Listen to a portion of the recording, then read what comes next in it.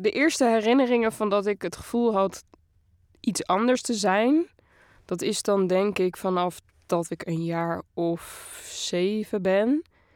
En sowieso als nieuweling in mijn nieuwe klas kwam op de nieuwe basisschool in een ander dorp. Ik was een beetje misschien een stoer meisje, wat anders was dan de gemiddelde klasgenoot.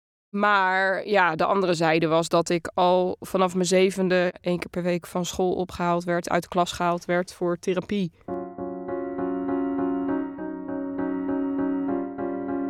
De eerste 3,5 jaar van haar leven was Nadine veel ziek door infecties aan de luchtwegen. Vlak na de geboorte is het gezin verhuisd. Moeder heeft het idee dat ze in die periode geen tijd had voor het gezin. Vrijwel iedere nacht nachtmerries. Ouders van Nadine zijn gescheiden toen Nadine 7 jaar was. Daarvoor was vader al 2 jaar uit het gezin. Nadine verbleef met haar oudere zussen bij moeder wonen. Door veel onrust tijdens de echtscheiding heeft het lang geduurd voordat de omgangsregeling ging lopen. Grote problemen met zus. Zij gaat tijdelijk uit huis. Van haar 8e tot en met haar 10e heeft Nadine speltherapie gevolgd bij het RIAG vanwege haar extreme verlegenheid en dwanghandelingen, die later omgezet zijn in onhanteerbaar agressief gedrag, manipuleren, acting out, stemmingswisselingen en sombere gevoelens. Nadine is een faalangstig meisje met sterke gevoelens van insufficiëntie en minderwaardigheid, een zeer kwetsbaar meisje. Zij een meisje is met een zwakke zelfbeleving, zich weinig verbonden voelt met het gezinsleven. Zeer negatief zelfbeeld. Ze wil niet dat iemand haar lichaam ziet of aanraakt. Ze wil geen opdrachten opgelegd krijgen. Erg chaotisch en druk in haar bewegingen. Nadine vertoont gestoord en zelfdestructief gedrag. Nadine moet tegen zichzelf in bescherming worden genomen.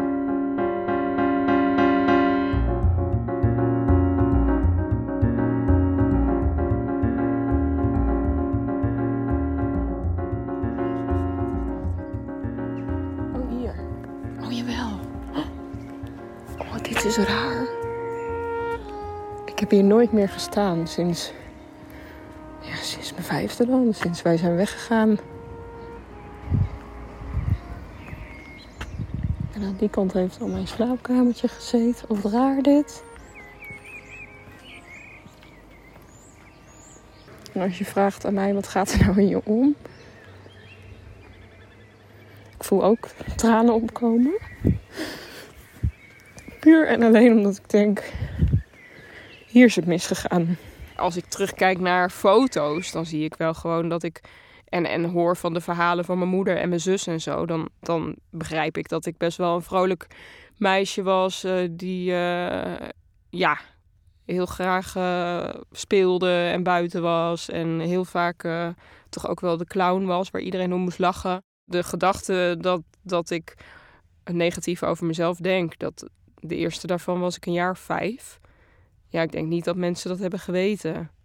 Ik ben altijd heel erg onzeker geweest over hoe ik eruit zag. Het is altijd heel erg gegaan over ik ben lelijk, ik ben dik, ik ben dom. En ja, de eerste keer dat ik me dat kan herinneren, dat ik dat dacht, was ik denk ik een jaar of 4, 5.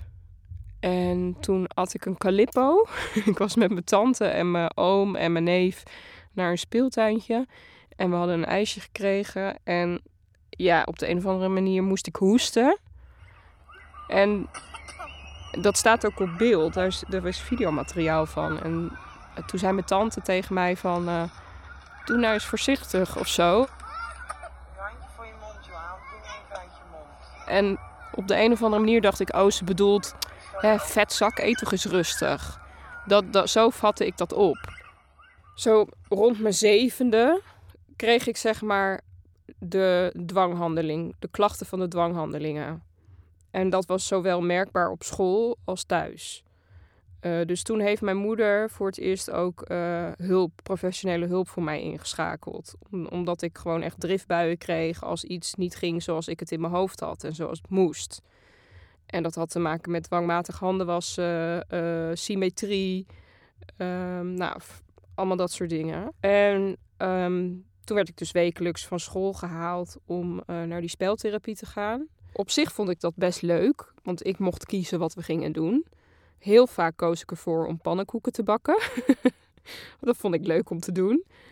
Maar op het moment dat die therapeut dan voorstelde om bijvoorbeeld met de poppenkast te spelen en dan een soort verhaallijntje te maken wat al meer de psychologische kant op ging om te kijken met wat voor verhaal ik dan kwam, ja, dan had ik haar direct door. En dan dacht ik, ja, maar hier heb ik geen zin in. Ik ga mezelf niet openstellen. Ik wist niet hoe ik mezelf moest uiten. Ik voelde echt dan zo'n grote blokkade dat ik gewoon niks uit kon brengen. En dan wilde ik wel. Ik wilde wel wat zeggen, maar het lukte me gewoon niet. Dan werd ik omschreven als een meisje met een zwakke zelfbeleving. Maar ja, er ging van alles en nog wat in me om. Maar het kwam er niet uit. En ja, na een x-tijd heb ik zelf aangegeven als kind van... ik wil niet meer. En dat was goed. Dus toen mocht ik ook stoppen. En daarna kreeg ik heel vaak de boodschap dat ik van een introvert meisje naar een extravert meisje was doorgeslagen. Dat ik bij de hand was en agressief. En toen had ik ook al voor het eerst heel erg het gevoel van... ja, zie je wel, het is ook nooit goed. Of ik nou links doe of rechts, het is dus niet goed.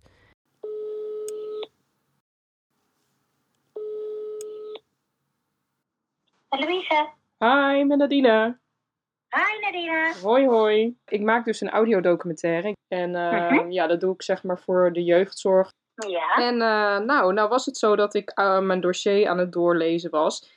En dat ik ook wel tegenkwam dat jullie als buren zeg maar ook wel het een en ander hebben meegekregen van ons gezin. Oh, is het zo? Ja, dat schijnt zo te zijn.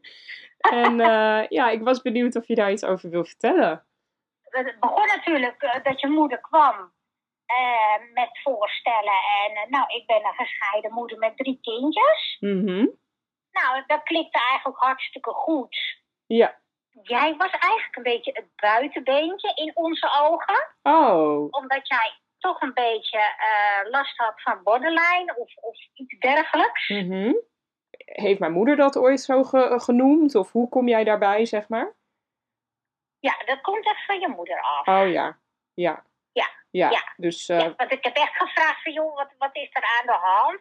Nou, in zoverre, Nadine heeft een beetje last, hè? Ja. Zij zei toen borderline, ik weet niet of het waar was. Oh ja. Maar in ieder geval, we hebben het daarbij gelaten en hebben er ook niet verder over uitgesproken. Oh ja, oké. En dan hebben we zo geaccepteerd, Nadine is anders als de andere 2. Nou, oké. Oh ja. Dus meer gesloten, meer voor jezelf. Ja, ik denk wel dat en klopt. Dan liet ik je ook altijd maar een beetje aangaan, weet je. Zo van, weet je, het heeft even de tijd nodig, het komt wel. Ja. Maar je bleef altijd op afstand. Oh ja. En we hebben natuurlijk met jou ook wel dingen meegemaakt dat jij ineens op het dak stond of dat jij een deur ingetrapt had of dat soort dingen. Ja, klopt. Maar doordat wij goed contact hadden met je moeder, konden wij er altijd over praten. Ja. En hebben wij dat ervaren als, voor je moeder heel zwaar. En het niet om haar goed te praten, want er zijn natuurlijk ook best wel dingen gebeurd. Misschien dat jij echt wel heel veel last van hebt gehad. Mm-hmm. Maar in mijn ogen was het echt pure onmacht. Ja. Gewoon omdat ze niet meer wist wat ze ermee moest doen. Klopt. In therapie heb ik dan toch moeten aannemen dat het ergens met de hechting niet goed is gegaan. En dat ik dat toch heel erg zelf heb betrokken op ik ben dus niet goed of zo. En dat is bij mij dan heel erg op mijn uiterlijk of zo gaan zitten. Want ik weet nog dat mijn moeder een keer een foto van mij ging maken. En dat ik met mijn gezicht voor de helft onder het dekbed ging liggen. Want ik lag toen in bed. Omdat ik dacht, ik wil niet met mijn lelijke tanden op de foto. Ja, en dat ik ook wel heel erg bezig was met hoe ik bij de meesters... de meester van groep 7 en 8 in de smaak viel. En dan niet seksueel in de smaak viel, maar vinden ze mij goed zoals ik ben. Dus heel erg onzeker over dat ze mij ook lelijk zouden vinden en dik. En ja, dom was ik dan nog niet eens zo mee bezig in de basisschooltijd. Maar wel echt dat uiterlijke aspect van, zij vinden me vast ook een vatsig kind. En ja, daar was ik wel heel erg mee bezig, ja. Ik ben gewoon niet goed zoals ik ben. Het is wel zo dat dat toch denk ik echt een effect is van zoals mijn therapeut zegt, een knetternarcistische vader. En een moeder die het emotioneel ook wel wat tekort heeft geschoten. En er zal ook een kwetsbaarheid hebben gezeten, een aanleg Dus dan is 1 en 1, is dan in mijn geval 3. Ik heb mijn moeder ook zien lijden. En soms denk ik gewoon van, dat komt allemaal door mij. Dus in die zin zou het fijn zijn om die gedachten niet meer te hebben. Omdat dan kom je in een soort neerwaartse spiraal in je eigen hoofd. Daar word je niet beter van. Oh, wat grappig. Nee. Dit is wel echt apart hoor. Ik stap nu mijn oude huis binnen. Oh, dit is apart hè. Dit is echt raar. Ik ben hier dus, even te denken, 18. Nou, ik ben hier misschien al wel 18 jaar niet meer geweest. Oh, dit is echt zo onwerkelijk voor mij. Echt heel onwerkelijk, vooral dit. Oh, dit is echt onwerkelijk. Wauw. Ja, dit was mijn tienerkamer. Of de kinderkamer was dit. Nu is het de kantoor. Ja, hier stond mijn bed zo. Een soort kantoor. Heeft ook wel eens zo gestaan. En dan was dit. Hier sliep mijn zus. Ja, dit is nu een soort inloopkast geworden. En dit leidde tot heel veel ruzies. Oh ja, joh. Wauw. Nou, ik merk dus eigenlijk dat het meeste wat loskomt of wat iets met me doet, of waar ik het meeste bij voel, is precies de kruising tussen de slaapkamer van mijn middelste zus en mijn slaapkamertje. Dus niet de zolder of beneden, maar deze plek. Precies dit hoekje. Ja, dat doet me wel wat. En ik kan je niet precies vertellen wat.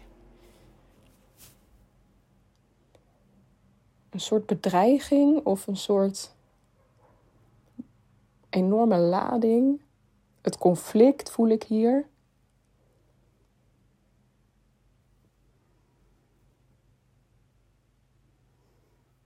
Heel, heel apart. Er zat natuurlijk op een gegeven moment ook een slot op haar voordeur en niet op die van mij. Dus zij kreeg op een gegeven moment privacy en ik eigenlijk niet. En dit schuine dakraam heb ik wel eens opengegooid en dan heb ik wel eens uitgeschreeuwd van ik word mishandeld. Ik heb ook wel nog eens op het schuurdakje gestaan. Ja, heel bijzonder om hier te zijn. Had jij bijvoorbeeld ook kennis van het feit dat er bij ons ook huiselijk geweld werd gebruikt, bijvoorbeeld? Nee. Nee? Nee. Oké. Ja. Ik weet wel dat er flinke ruzies waren. Ja. Dan werd er echt met deuren geslagen en weet ik veel wat allemaal. Maar wie wat gedaan heeft, nee. Daar weet ik niks van. En wij hadden zoiets van, wij proberen jullie gewoon te steunen als gezin. Mm-hmm. En dan moet je niet gaan lopen zeiken van, moet je horen, kan het niet wat minder. Want je weet gewoon, er is gewoon wat geëscaleerd. Ja. En dat moet er eens uit. Ja, precies. En had je dan ook het idee dat ik bijvoorbeeld last had van de pittigheid van mijn zus? Of, Ik denk het wel, ja. Ja. Ja.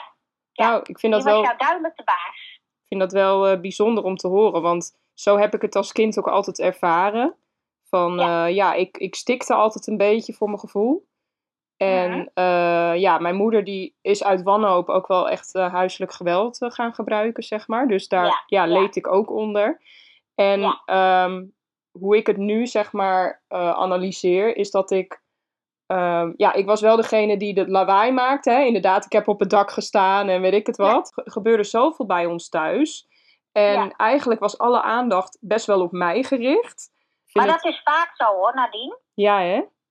Ja, dat is echt heel vaak zo. Ja. En degene die dan, zoals jij had dan, jij had dan die borderline. En Dan krijg jij een stempeltje. Ja, En die anderen hebben het niet. En die worden dan gewoon vertrouwd, zeg klopt. maar. Ja. Hallo, goedemiddag. Ik heb een vraagje. Ik heb hier op school gezeten toen ik jong was, 20 jaar geleden. En ik vroeg mij af of ik gewoon even een rondje mag maken. Oh, lief. Dankjewel.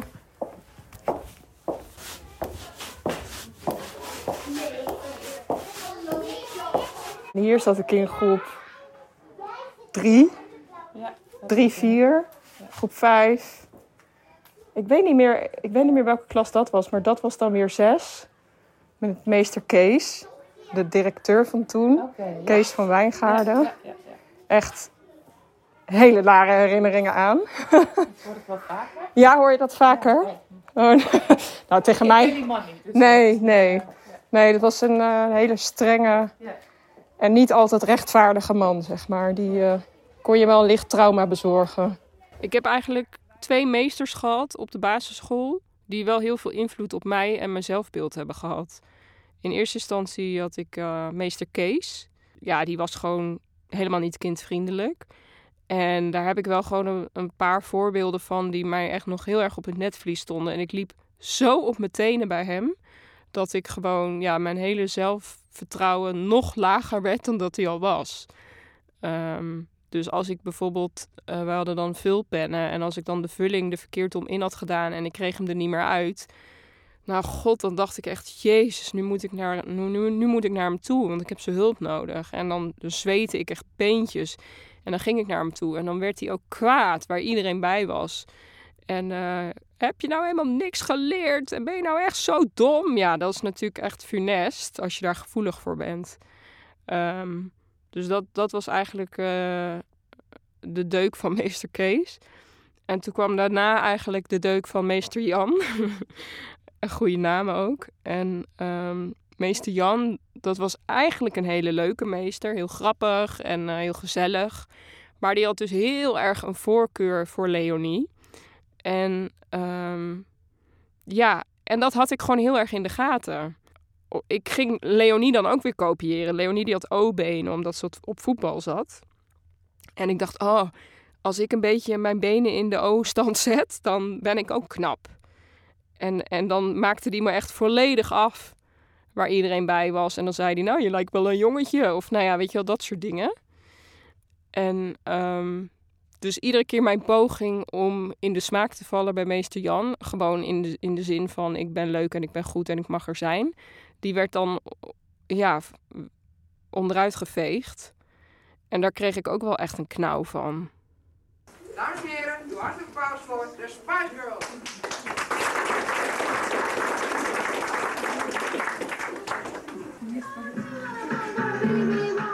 We hadden bonte avond gehad op school.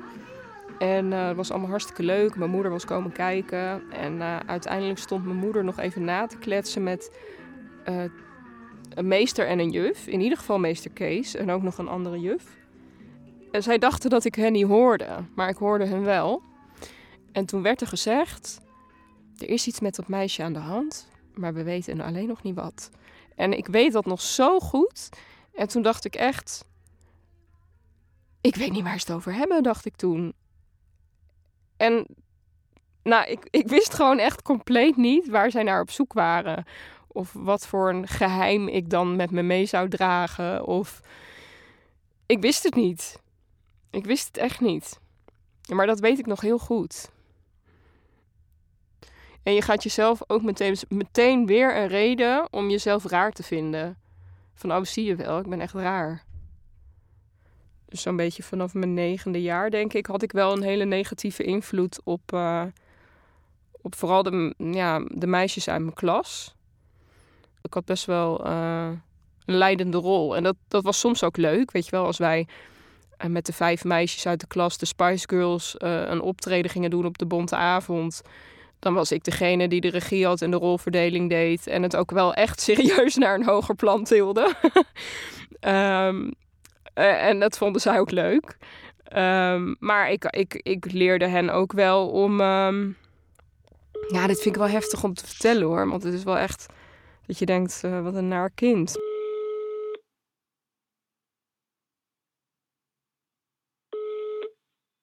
Met Leonie. Hey, met Nadine. Hey. Hoi. Zo, dat is even geleden. Dat is echt lang geleden, ja. Ja, inderdaad. Oh, ik ben gewoon helemaal zenuwachtig. Ja, echt? Ja. Oh, moet je niet doen hoor. Moet je niet zijn. Nee. Ja, ik vind dat wel Ja. spannend, ja. Ja, ik zat ook net te tellen van, oh, dat is echt gewoon 23 jaar geleden ongeveer. Ja, echt bizar hè? Ja, echt bizar. Ja. Ja. Ja, maar hoe is het? Hoe is het nu met jou? Ja, wat zal ik zeggen? Wisselend. Ik heb een periode gehad dat ik aanraking heel vies vond. Dus niemand mocht mij aanraken. Ook niet als iemand per ongeluk met zijn elleboog tegen mijn arm kwam. Dan had ik een soort van paniekgevoel. En dan had ik de coping om dat dan af te vegen. Dus dan deed ik letterlijk met mijn hand zo langs mijn bovenarm. En dan was het weg. Dan was die aanraking niet geweest, zeg maar. En blijkbaar had ik dat gekke gedrag, zeg maar, overgebracht ook op klasgenoten. Dus op een gegeven moment gingen een aantal meisjes in de klas, misschien zelfs ook nog wel de klas daaronder, afvegen. Ik weet nog wel dat ze bijvoorbeeld elkaar niet mochten aanraken op een gegeven moment. Ja, En, ja. weet je wel, dat was best wel een groot ding toen in de tijd. Ik weet niet welke groep dat begon, maar Ja. ik weet wel dat ik daar heel erg moeite mee had. Ik kan me dat heel goed herinneren dat op een gegeven moment, toen gingen mijn ouders me naar school brengen of zo. En die gaven me een kus. En dat was een heel gedoe. En ik voelde me daar zo slecht ook dat dat gebeurde. En dat dat best wel heftig was. Ik was toen wel echt heel erg somber. En dat ik in die periode wel echt dacht van, ik wil niet meer leven. Ja, dat is wel heel dramatisch. Maar dat je echt in zo'n situatie, kan ik me nog wel heel goed herinneren. Oh, echt Dus waar? Ik vind het heel erg om te horen dat jij zegt dat je daar ook echt somber van bent geweest als kind. Ja, maar ik heb ook een hele leuke herinnering met jou. Gewoon, je had al heel veel fantasie, dus dat vond ik ook gewoon heel erg leuk. Dus, je hield ook veel. Ja, ik vond bijvoorbeeld musical vond ik ook erg leuk. En daar hield jij ook van. Vond ik met jou ook erg leuk om te doen. Ja, en kleden en zo. En, optreden, Spice Girls. Ja, inderdaad, Spice Girls inderdaad. Dus het is ook een beetje dubbel, hè? Ja, alleen dat gebeuren met dat afstandelijkheid, dat zat helemaal niet bij mij. Dat paste helemaal niet bij mij. Nee. Maar toen ging ik erin mee als kind. En wat maakte dat je daar wel in meeging? Ja, ik weet niet. Ik denk gewoon omdat iedereen het deed en anders een beetje buitengesloten. Ik denk dat dat gewoon een beetje een gevoel om buitengesloten te worden. Dat je dat niet fijn vindt en dat je daardoor dat toch in meegaat. Ja, op een gegeven moment ga je zelf ook gewoon een beetje richting puberteit. Een beetje vroeg, maar wel dat je daardoor ook een beetje zelfzoekende bent, wie je bent. En als er dan iemand is die wel een beetje een leider of een beetje een voorbeeld in mijn ogen destijds was. Dan ga je toch, volg je dan toch of zo. Ja. Maar ook hoe ouder ik werd, hoe ranziger ik van alles en nog wat ging vinden. Wat de meeste mensen gewoon allemaal normaal vinden. Dus als mijn moeder naakt over de gang liep, ik kon wel kotsen, kon ik dan.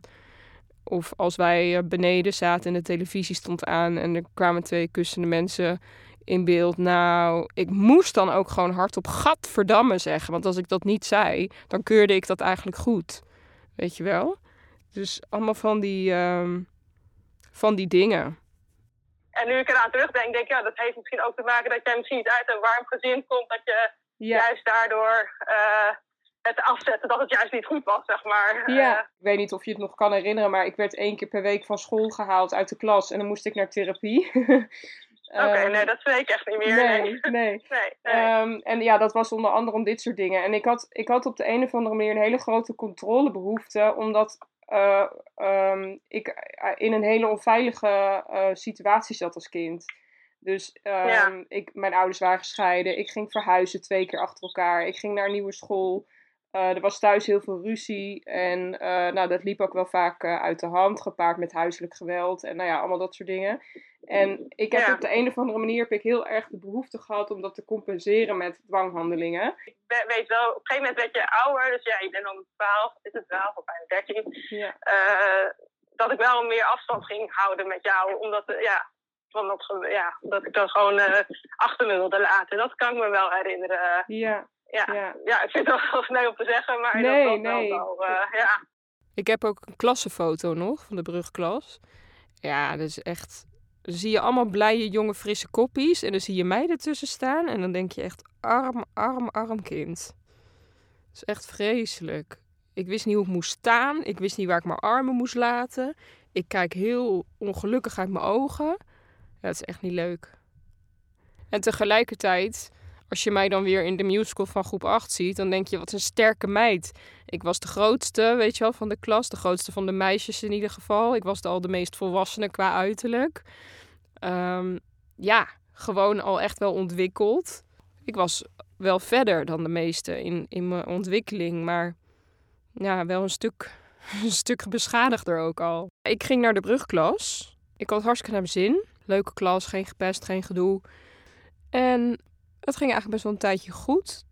Totdat ik een keer zat te huilen op een bankje in het schoolgebouw. En toen kwam er een van de bovenbouw, meisje kwam naar me toe en die zei, hey, wat is er?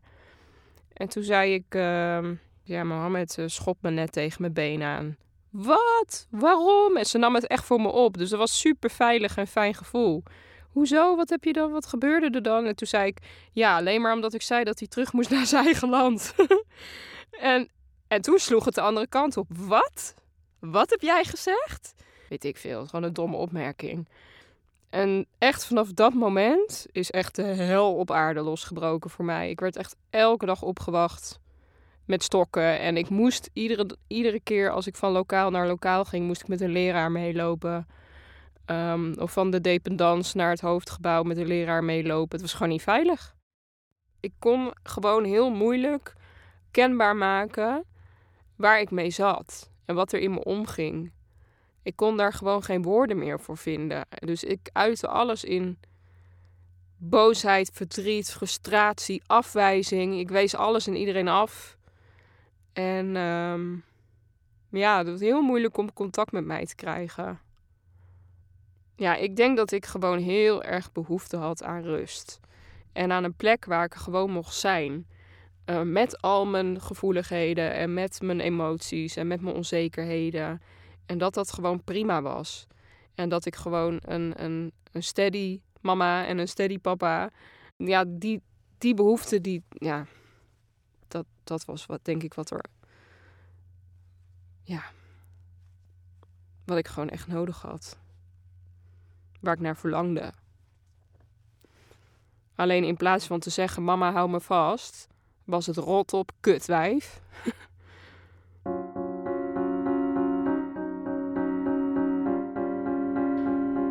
Intelligentie laag gemiddeld, contactgroei aanwezig, geremd rond thema's van scheiding, mogelijke aanwijzing voor een vorm van dyslexie, emotioneel jonger, enorme basisonveiligheid, angstbeteugeling door controlebehoeften, mogelijk loyaliteitsproblemen. De relaties tussen de ouders onderling, de zussen onderling, tussen de ouders en de kinderen gingen gepaard met spanningen die zodanig interfereren met de kwetsbare kanten van Nadine dat je kunt spreken van een inmiddels chronische situatie met klachten van niet gelukkig voelen en periodieke impulsdoorbraken met schelden en hevige botsingen met gezinsleden. Bij het ontstaan en het in stand blijven van de problematiek lijken belasting van ouders, post-echtscheidingsproblematiek, als mede een beperkt inzicht van beide ouders in de behoefte, CQ-leefwereld van kinderen een belangrijke rol te spelen. Daar zij het idee hebben dat het probleem niet zozeer in de opvoeding ligt, maar dat er mogelijk een psychiatrische diagnose is die het gedrag van Nadine verklaart. Op dit moment komt uit het PSO niets waardoor wij aan psychiatrische problematiek denken. Nadine vindt het moeilijk zich een voorstelling van de toekomst te maken. Ze verwacht dat ze gewoon thuis kan blijven, school kan afronden. Capaciteiten om minimaal MAVO aan te kunnen. Zal er meer rust en stabiliteit in haar bestaan moeten komen. Nadine vindt dat de problemen in de thuissituatie wel meevallen. Iedereen zijn best doet, ze makkelijk kunnen worden opgelost. Vooral haar middelste zus zou zich minder met haar moeten bemoeien. RIAG-hulp ligt absoluut niet in de reden, omdat Nadine geen hulpvraag heeft. Eerste advies blijft een opname van het hele gezin en pas in de laatste instantie een eventuele uithuisplaatsing van Nadine.